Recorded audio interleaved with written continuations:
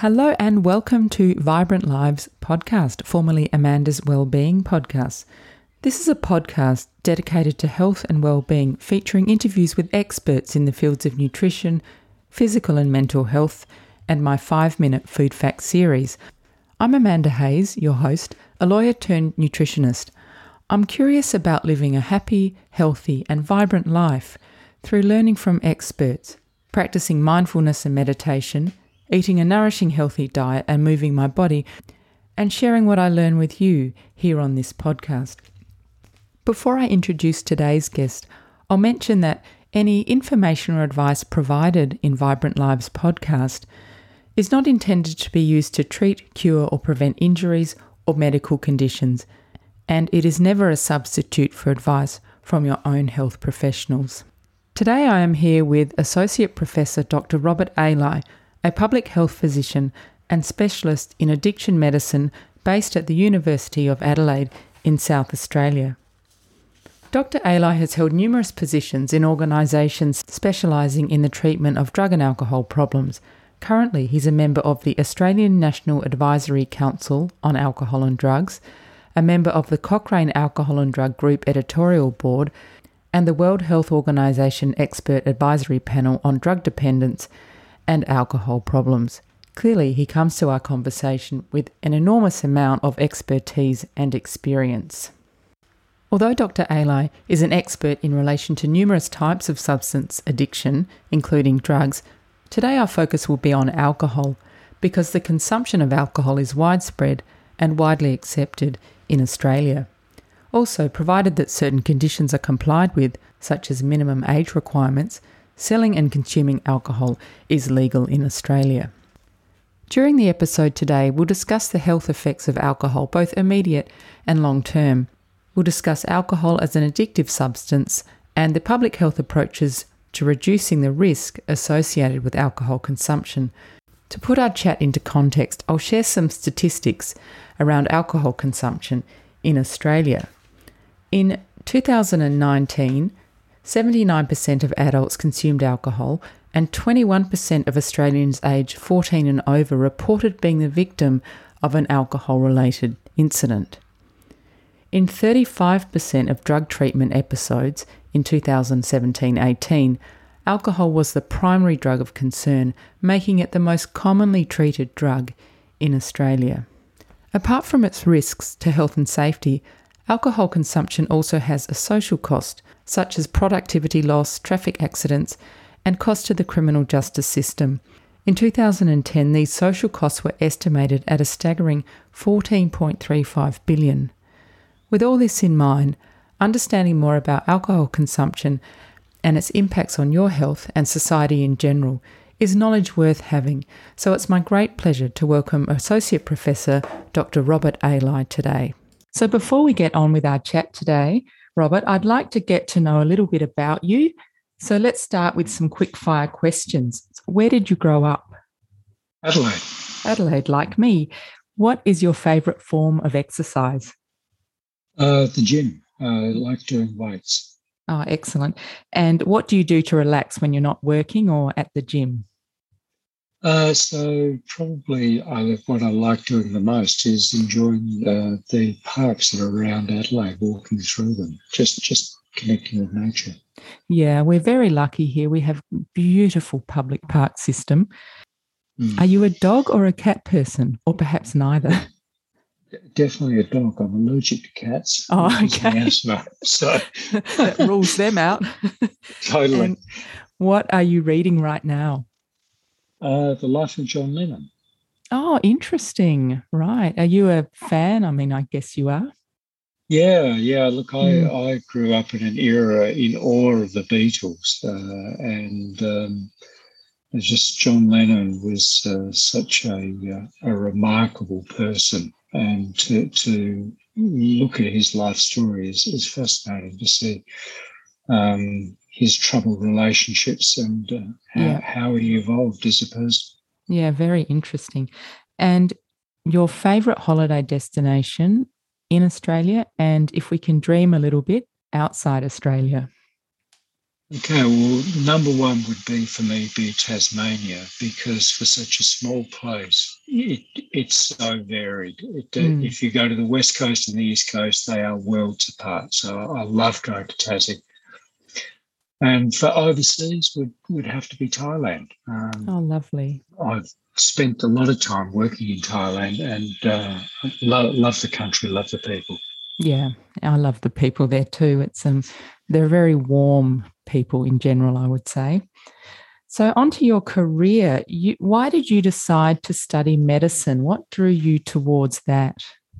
My father was a pharmacist, and when I was a young boy, we used to spend some time going in to visit him at work. And I just always had an interest in the health side of the area. So it was something that I was drawn to from a very early age. And then you went on to specialize in public health and addiction medicine. So what drew you to that area of interest? Well, it's a long and circuitous route. My interest in public health was in tropical medicine, and I was particularly interested in dengue fever. And so I've done a bit of work in Asia and returned to Australia. And at the time, there'd been a Royal Commission, the Sackville Royal Commission, which had recommended, amongst many things, a shift in addiction away from psychiatry towards public health. And a lot of the psychiatrists in the state had left the area of addiction completely. And I was asked if I would temporarily step into work at Drug and Alcohol Services for what was going to be 2 weeks while they recruited somebody to take it over as a full-time job. So I never actually intended to go and work in the area. But this was 1985, and that was the year that Bob Hawke declared on national television that his daughter was addicted to heroin. Right. And Neil Blewett created the National Campaign Against Drug Abuse. And there was suddenly money, which had previously was a neglected area. And there was intense political interest about wanting to do something about a problem that had been brewing, but not really fully recognised. Right. And I just got caught up in it and never left. Oh, that's very interesting. So today, Robert, I'd like to focus our conversation around alcohol. As I mentioned in the introduction, alcohol is a drug that is widely available. It's legal to purchase and consume if you're over 18, and its consumption is widespread, with around 79% of adults in Australia drinking alcohol. First of all, what is alcohol in a chemical sense? Well, it's an organic compound. The alcohol we drink is ethanol. So it's made up of 3 elements, carbon, hydrogen, and oxygen. It's a very small molecule, and it's quite water soluble. So it easily crosses the barrier in the gastrointestinal system, gets into the bloodstream. And from there, it very easily, because it's so small, crosses the barrier that the brain has to protect itself from foreign objects. It easily crosses that and gets into the brain as well. So it's a tricky, devious little molecule. Right. So we will talk about that and the implications of that in terms of health. But first of all, we often hear reference to standard drinks. And I think it's really important to point out what a standard drink is, because the glass of wine that you might pour yourself in the evening with your dinner is most likely more than a standard drink. So could you explain to us what a standard drink is? Yeah, okay. So you're right. I mean, it's standard drinks was introduced onto alcoholic beverage labelling by law through the federal government's decision that it was important that people had the equivalent to having a speedometer in the car, that they had a way of judging how much they drank. And the currency that they decided to use was a standard drink, which is 10 grams of alcohol. So irrespective of what beverage I'm talking about, they've all got the same amount of alcohol in it, it's 10 grams. By law, on the back of the container that you buy, the number of standard drinks is written on it. The industry was very reluctant to adopt and accept it, and so they made the print small and sometimes difficult to find, but it has to be there. Now, when most people, of course, when they're drinking alcohol, and they may be drinking it at home, don't necessarily drink it in a standard container, and wine's a very good example. When we look at the way we pour alcohol, we pour proportionally to the size of the container for wine. And people often, when they're pouring alcohol, will pour somewhere between 150 and 200 mils of wine. But actually 100 mils of wine is a standard drink. So they're pouring between 1.5 and 2 standard drinks. And we know that for beer, we know that there's different potencies of beer, different concentrations of beer. So a pint of low alcohol beer is a standard drink. But in South Australia, a schooner, or on the East Coast, a middy of mid-strength beer is a standard drink. And for spirits, it's a single shot, 30 mils is the 10 grams of alcohol. Right. Of course, if you're buying a cocktail in a bar or a restaurant, you may not know what's been put into that container because they're mixing it for you. And I guess one of the tips that I would have is ask them what they put in it, because they know exactly how much alcohol they've put into that container. And a lot of times cocktails are sweet, and so it disguises the alcohol. You don't taste it, and you may in fact have 3 or 4 standard drinks in one cocktail. Yeah, I think the problem is that most people probably, to keep it simple, think in terms of one drink, as in one cocktail is like one drink. And if you pour a glass of wine, which might end up being 2 standard drinks, in your mind you're sort of saying, oh, I've just had one glass of wine. Right. And make judgments based on that in terms of whether you'll drive and those kind of things. Yeah, it's kind of interesting that the standard drink is actually quite small compared to what we regularly consume. And another reason for that, I think, is that there's been a trend over the last few decades towards having these voluminous glasses because it looks kind of nice. But if you put a standard drink in those, it would look like a little speck at the bottom. So, yeah, and that's where I think that one of the major challenges for us is to increase awareness about what a standard drink is. Because the point is, why is it important to count? Well, it's important to count from both the risks of intoxication, but also the risks of long-term harm. And that calibration, if people are underestimating their risk, it can have quite significant consequences for them. Absolutely. And as I said, we will come to that. But first of all, we've talked about what a standard drink is.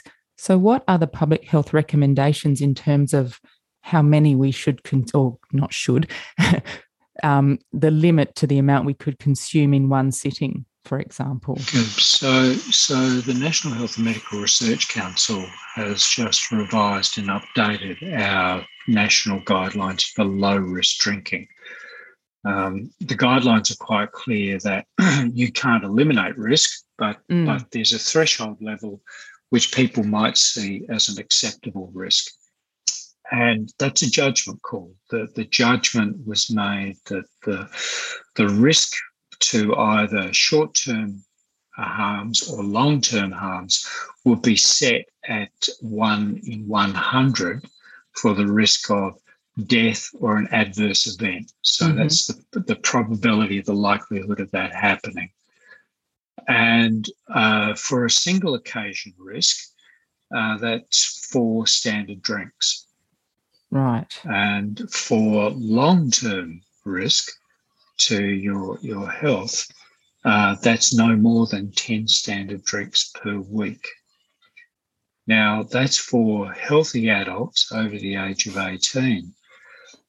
But of course, they went on and looked at two other populations that are also important. They looked at under 18s.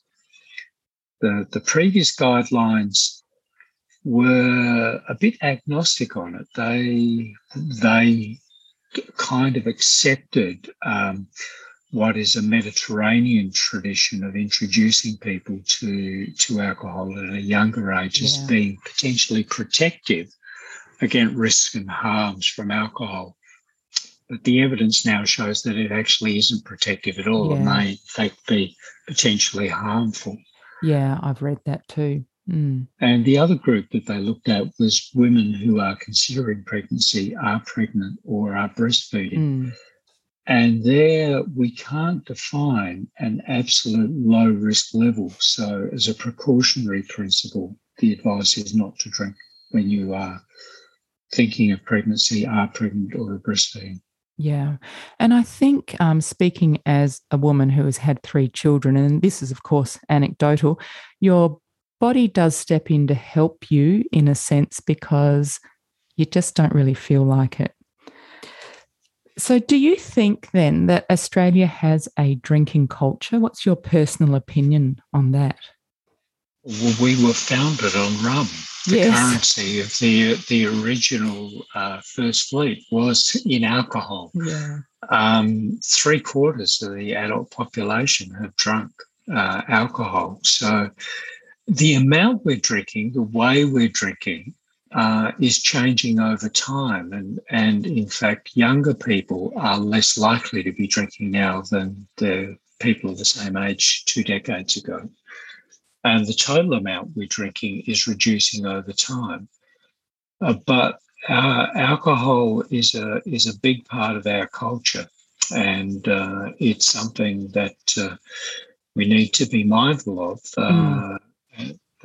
That it's sort of, it's everywhere. It's something that is potentially problematic. As you said, alcohol is a big part of our culture.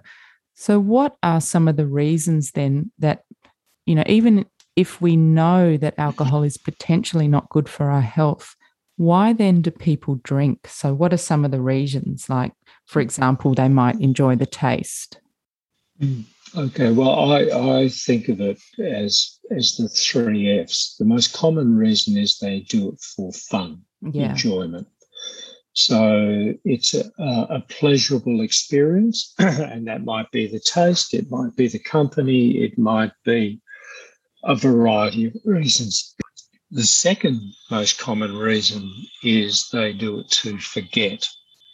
So that could be physical pain, or it could be emotional pain.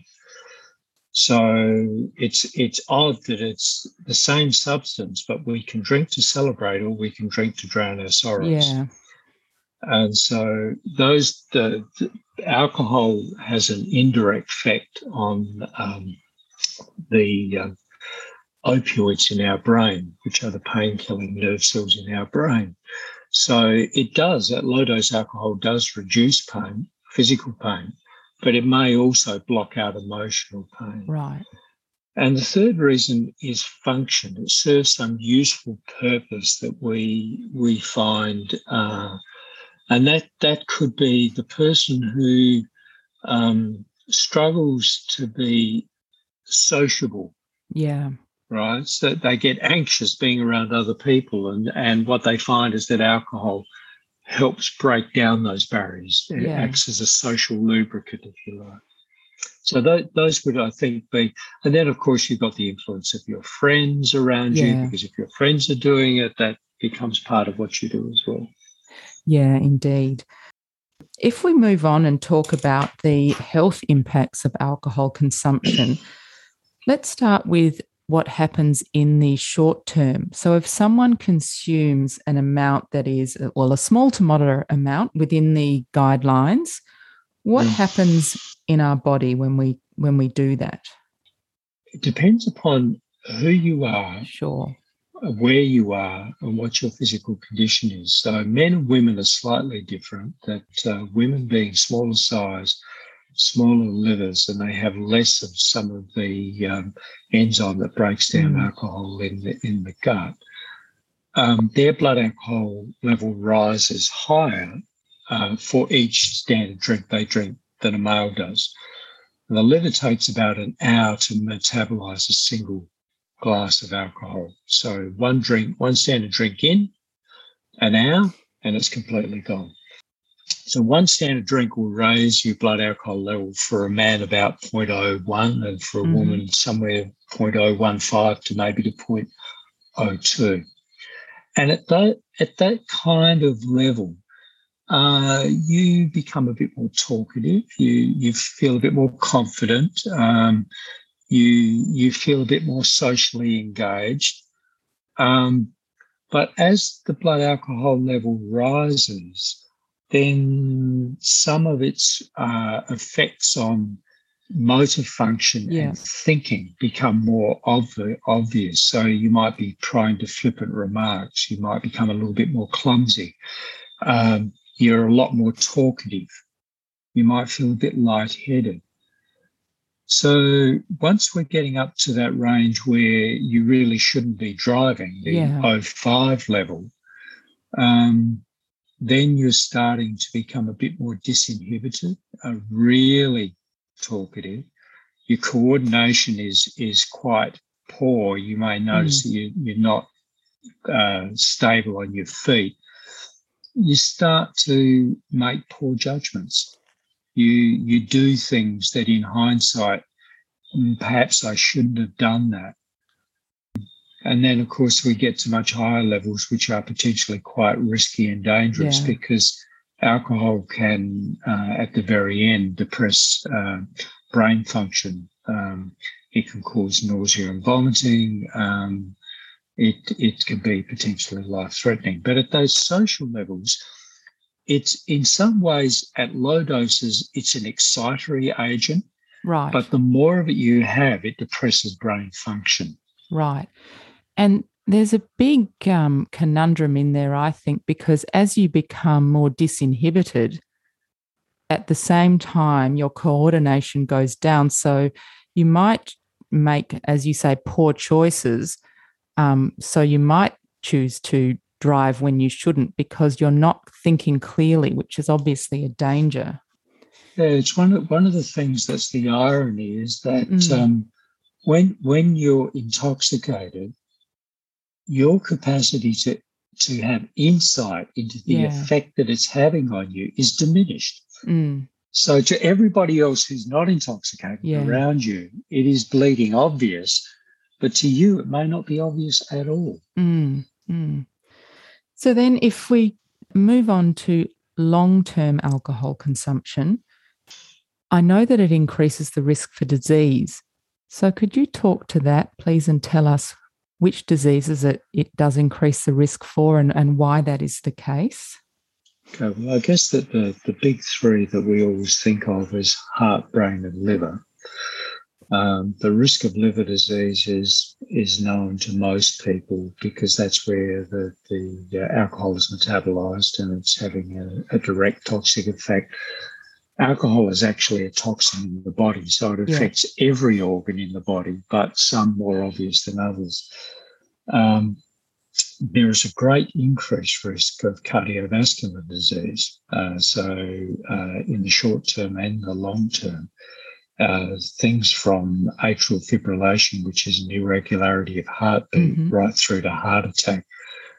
And in the brain, while some people might be thinking about brain damage, which it definitely does do, so you can end up with severe brain damage from alcohol, it also increases the risk of stroke. So those would be the ones that I think people would be most familiar with. The ones that people are less familiar with is the risk of cancer. There are 8 different cancers that are directly attributable to alcohol consumption. All of them have a dose response, which means the more you drink, the greater the risk. And the one that probably surprises most people is breast cancer. Oh, is that right? Yeah, so alcohol is a significant attributable risk factor, which we would say in public health terms. In other words, it's a recognised causative agent. Mm-hmm. And you might think, well, I've got to drink a lot to increase the risk, but actually it's a direct linear risk. So for every standard drink you drink, it increases the risk by 12%. That's fascinating. I didn't know that. It's not something to take lightly, and it's probably underknown. The other cancers are mainly related to the contact that it has directly with the body. Yeah. So everything from head and neck, mouth, throat, down through your digestive tract, right down to bowel cancer. But it can also cause problems in the pancreas, pancreatitis, which is the organ that provides insulin. So it can cause diabetes. And it can cause damage to your nerves in not just in your brain, but also in your body. So you can have problems with coordination and balance because you lose sensation in your feet. Wow, that's a pretty extensive and sobering list of diseases that alcohol can contribute to. On the flip side, we often hear about some benefits to consuming small amounts of red wine, sometimes referred to as the French paradox. What's the prevailing wisdom on that? So that's a really hot topic, and the most recent evidence, which has been a reappraisal, a different way of looking at old studies, but also new studies, have really drawn into question the benefits, the cardiovascular benefits, the heart protective benefits of small amounts of alcohol. If they were there at all, it was only for middle age, and it was only for one standard drink or less. Right. And it probably had a greater effect on men than women. But there's a different type of research that's being applied now, which is taking out some of the uncertainty. A lot of the previous studies required self-report, whereas we're now able to more accurately, independently verify actual consumption. And I think it's fair to say that I no longer have confidence that benefit is real. Right. And I think over time we will be even more strident in our view on that. Yeah. Well, that's interesting because I imagine it must be hard to disentangle red wine consumption with the rest of the lifestyle that the person takes on. So someone who doesn't drink very much may also be someone who's likely to eat healthily, to exercise and those things. And I know there are ways you can do this, but I think it must be hard to tease that out. Yes, there is. And the new type of epidemiological studies that are teasing that out, you're right. There are lots of other things that go hand in hand. But the contribution that alcohol might make to reducing cardiovascular risk, I think, has been overstated and misrepresented. And it's been overstated and misrepresented by an industry that has a vested interest in ensuring you believe that message. Yeah, of course. Right. So they're hardly neutral in what impact it has. So have some of those studies been industry funded then? No. Yes, there are studies that have been industry funded, but there have been other studies as well that I think in hindsight weren't as rigorous as we are able to do the studies now. Right. And so I think we're finding additional information. So it's a combination of now, for instance, World Health Organization is very clear that it's unacceptable to accept money from industry to conduct scientific studies where they have any say in the design or the conduct of the study. Yeah. And if we move on to talk about alcohol as an addictive substance, so Robert, can you please set the scene for us and tell us, how is addiction to a substance defined? Well, there's an international classification of diseases which is developed by the World Health Organization and is used to classify all diseases, including alcohol dependence. And it really hangs on having 2 of 3 things occurring simultaneously within a 12-month period. Probably the most important one and the most easily recognised is impaired control. So even though you may know that it's causing you a problem, you still keep doing it. Mm. And that may or may not be associated with cravings. So those are intrusive thoughts that you have that I have to have a drink. Yeah. Mm-hmm. The second component is priority setting. It starts to become more important to you than anything else that's happening in your life. And so you stop doing things that you would ordinarily do, and it becomes more important to you. And the third aspect of it is tolerance, that you need more alcohol to have the same effect than you used to have, so you're more tolerant to its effect. Or another way of looking at that is that if you don't drink, you go through withdrawal. You start to suffer from withdrawal. So you only need 2 of those. You don't need to have a physical dependence. It could be that psychological aspect of either impaired control or placing higher priority. But that's really the trifecta. If you've got 2 of those, then you've got alcohol dependence. Yeah.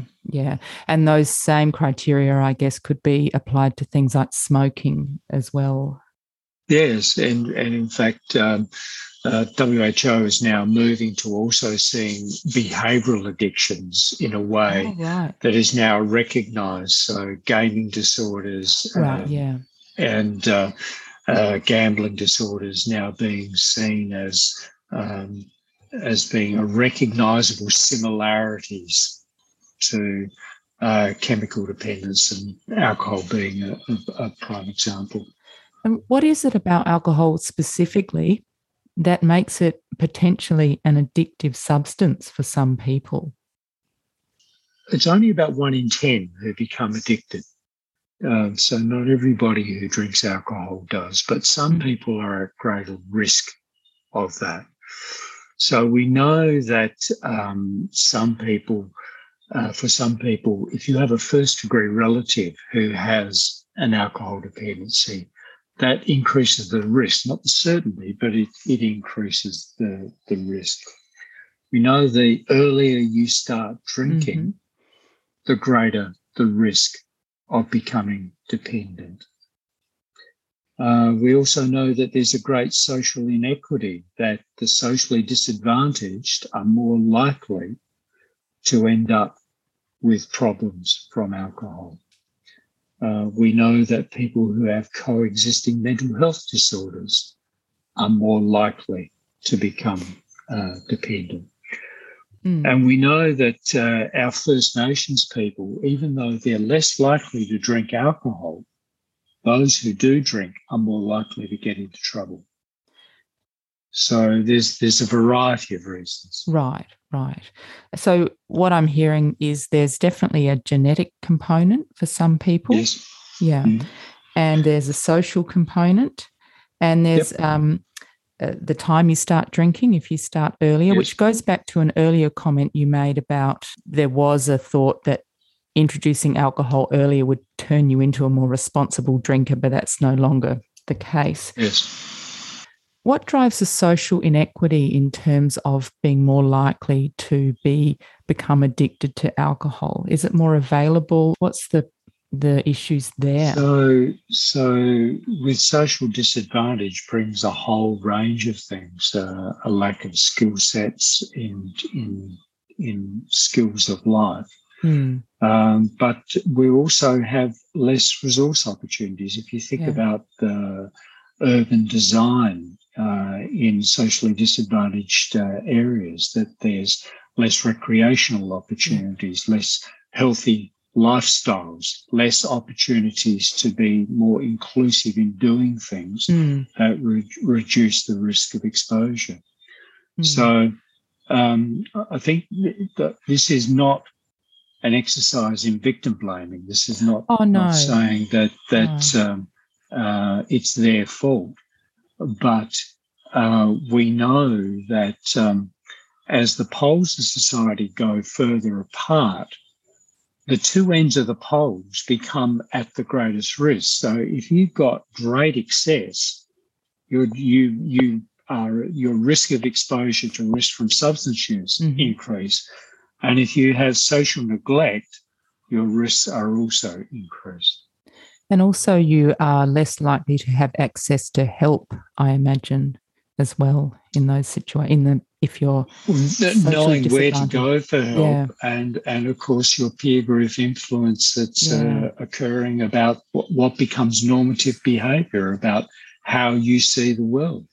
So if you're raised in a family which has approval for substance use, that encourages it, or you've got intergenerational problems with substance use, these things transcend and then become seen as, well, that's just the way things are. Yeah.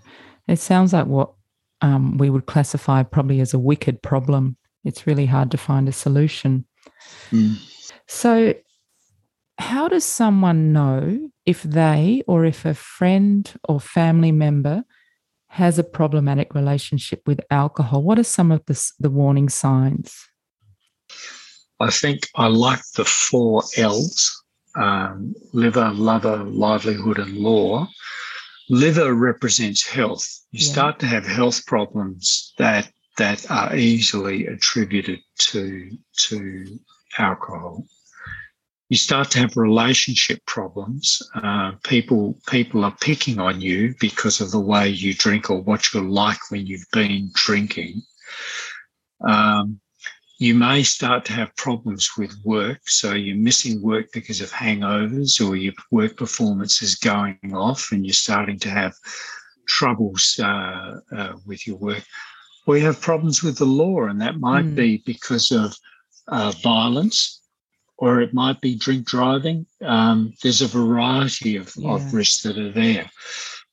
But at a personal level, I think that we'll go back to what we talked to before, that you see the person's tolerance. They're the quick drinker. If you're in a social group, you watch people drink.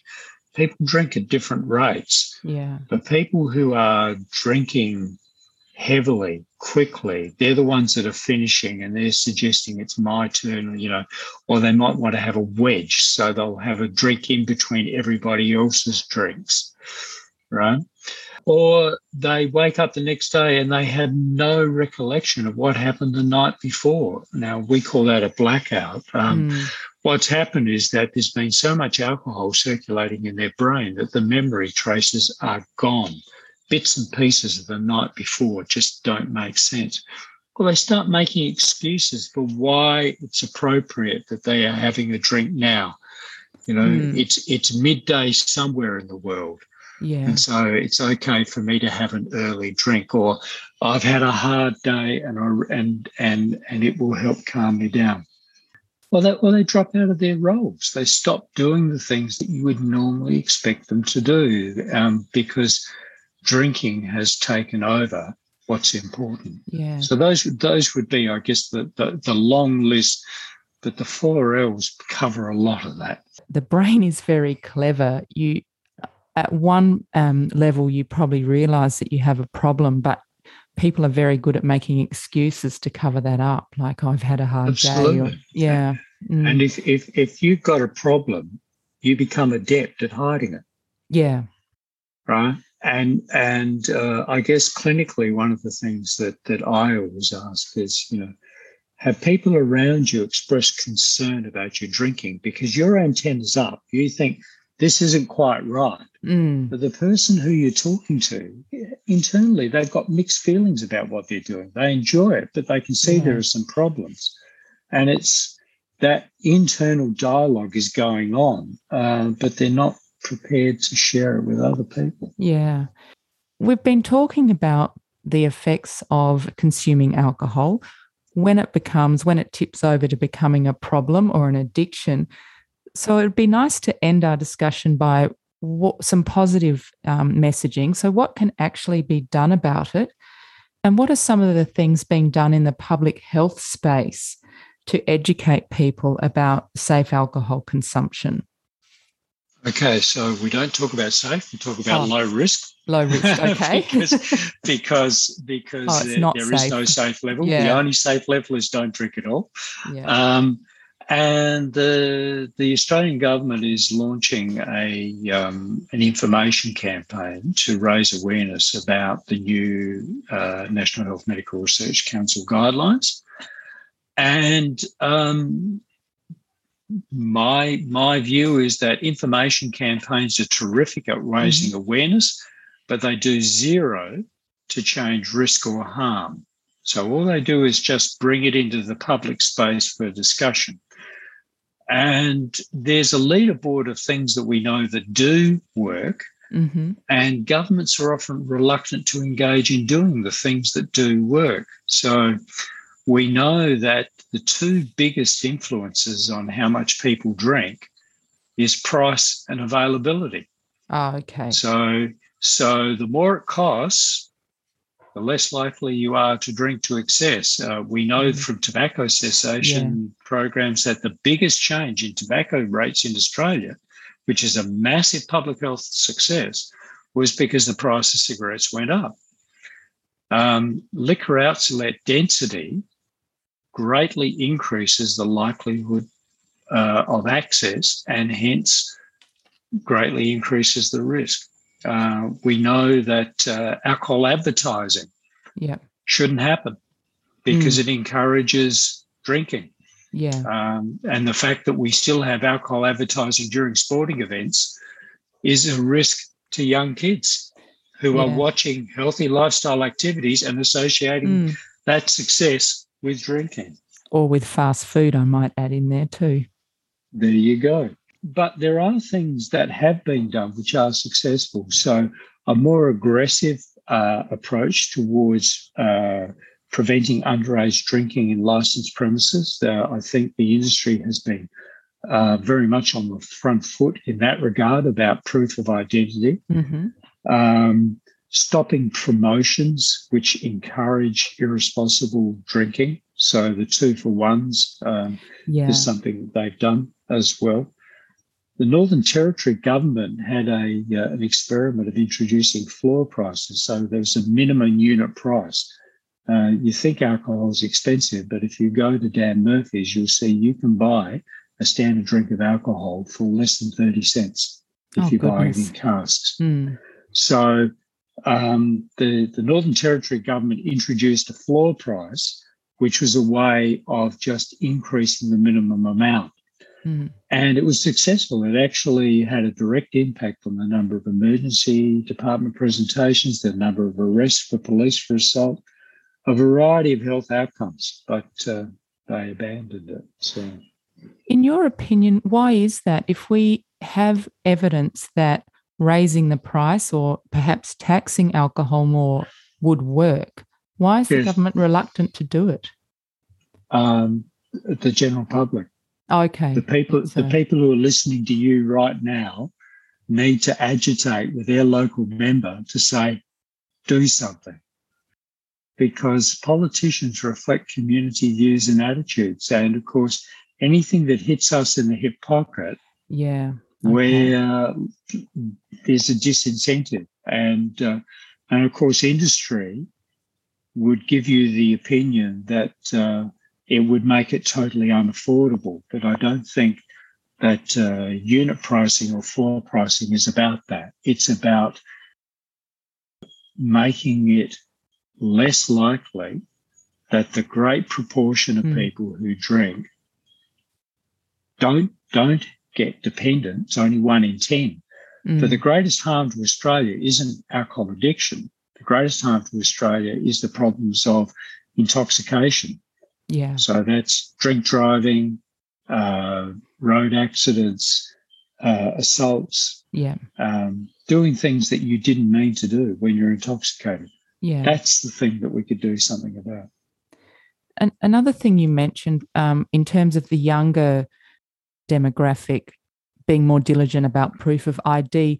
But one thing I've noticed, because I do have teenage children, is there are so many alcoholic beverages that are clearly, I think, targeted towards that age group. They're vodkas in pretty containers. And so I think that it's a pretty tricky area. I think that the alcohol industry, this is just personal observation, is certainly in a way trying to target those younger people. Do you think that's true? Social media advertising is a clear indication that they're after younger age group, and packaging alcohol in ways that are aesthetically pleasing and sweet is a way of encouraging young people into the space. Yeah, I guess that's the aim. If you get them in at a younger age, they're more likely to continue drinking as adults. Yes. As we do know, it is particularly risky for the younger population because their brains are still developing. That's right. Yeah, they're more sensitive to damage. There's no safe level of alcohol consumption, that's clear. But if someone were to start drinking, is there an age that's more appropriate? The brain doesn't finish maturing until the age of 24. And so exposure before the age of 24 is exposing a toxic substance to a growing brain, which is going through a process of rekindling and rewiring. The last part of the brain that develops is the front of the brain, the frontal cortex. That's the adult part of the brain. That's where we have organisation, planning, memory, risk assessment, deciding what's a good idea, what's not a good idea. And up until then, the midbrain, which is the pleasure part of the brain, is usually what drives what we do. Right. So we have poor impulse control. And if you think back to adolescence, all of that will have a resonance about that, we did things and they're a little bit crazy, but we just did them. Girls' brains mature more quickly than boys' brains. So they tend to have that reason, that adult part of the brain operating at a slightly younger age. The Americans, of course, don't allow drinking until the age of 21. We've reduced the age to 18. Any attempt to move it back to 21 will be met with strident resistance. Yeah. But it's one of the things that the evidence shows has an impact. Age of onset of use, the later you delay the onset of use, the less likely you are to have problems. Yeah. And these days, a lot of 18-year-olds are still at school. It seems incongruous that they're in 1 minute in their school uniform and the next minute they could potentially be at the pub. And we know that the 18 to 25-year-olds are in the top 25% of those people who drink very heavily. That's the 11-plus standard drinks on a single occasion. Half of the drink people in that age group do that. Yeah. So even though collectively they're less likely to drink, there is a risky group. And if you're drinking 11 standard drinks, you are well and truly intoxicated. Yeah, absolutely. And I think there's that problem with, as an adolescent, you tend to think you're pretty invincible and, these issues happen to other people. Yeah, it never happened to me because I'm okay and I know what I'm doing. Yeah, exactly. I'm not that drunk. So if people would like to seek help for their relationship with alcohol, where can they go? What's available? Okay, so there's a national telephone number that people can call that would direct them to their local service. And that number is 1-800-250-015. Okay, I'll put that in the show notes. So that's a good number to have on board. In South Australia, it's 1300 13 13 40. But if you're national, then the national number makes sense. We have a site that we've developed at the University of Adelaide, which allows people to do their own checkup to check out whether or not they do have a problem. And we've got tips on how to reduce risk, how to cut down or stop using, how to decide what you want to do. So that's a website called Assist Plus, or one word, .com.au. But there's lots of resources available for people who want to just check out whether or not they do have a problem. All state governments have a site which helps people make an assessment. In South Australia, it's called Know Your Options, one word. Great. Thank you. I'll put links to all of those in the show notes. Okay. That's probably a great place for someone to start, because they might just want to find out for themselves if they're at risk first before they talk to someone else, you know. And on our website, on the Assist Plus website, I give advice about how to raise the issue. If you're concerned about somebody else, how to talk to somebody so that it'll be a productive conversation. So thank you very much for your time. And I'd like to wrap up. I just have to ask you this question. With all the knowledge that you have about alcohol and its impacts on our health, what is your personal approach to consuming alcohol? Yeah, so my personal approach is to stay within the guidelines. So I just and I've done just as many people in their 20s and 30s have done. I have disaggregated drinking and driving. Yeah. If I drink, no matter how much I've had, I won't drive. Yeah. I think that's a really sensible and easy approach to take, because there's no decisions involved. The decision's been made beforehand. That's right. Yeah. And has the COVID pandemic impacted your work? Immensely. We've had to pivot towards teaching and training online. So face-to-face contact has changed. But those people who are emotionally vulnerable, social isolation has greatly increased their risk. So InReach through telephone and video counselling has had to take over. COVID has had a significant impact. Yeah. And Robert, who inspires you? Well, at the moment, the people that are inspiring me are the frontline workers dealing with COVID. People who are basically putting their life on the line every day, trying to help get us out of an incredibly difficult situation that appears to have no end. Dealing with adversity when you know the duration of adversity is completely different to dealing with something where you don't know when the end is in sight. And the strength and the courage that they bring to do their work, I find truly remarkable. Yeah, I agree. The final question that I like to ask all my guests, if you could recommend 2 things that people could do to improve their well-being, what would they be? So I think number 1 is take time to just enjoy the simple pleasures of life. That I think life is so busy and so hectic that we just get wound up with the humdrum and we don't take a moment to reflect. And the second is be kind to yourself. Yeah. Take a moment to reflect on the things that you've achieved and you've done well, because often what can happen is that we just focus on the things that weren't as we would have liked and that we wished we'd done differently. But actually being kind to yourself is actually incredibly important. That's really lovely advice, and particularly poignant at the moment when the COVID pandemic has sort of disrupted and upended many of our lives. Robert, if someone wants to look at the work that you're doing, what is the best place for them to do that?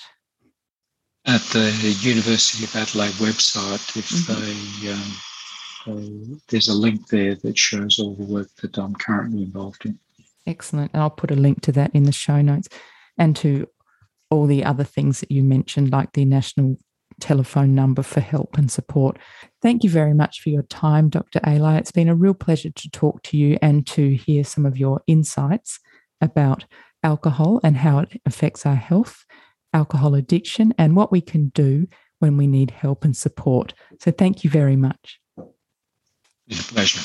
Well, there was certainly some food for thought in that episode, and I do hope that you found it interesting and also informative.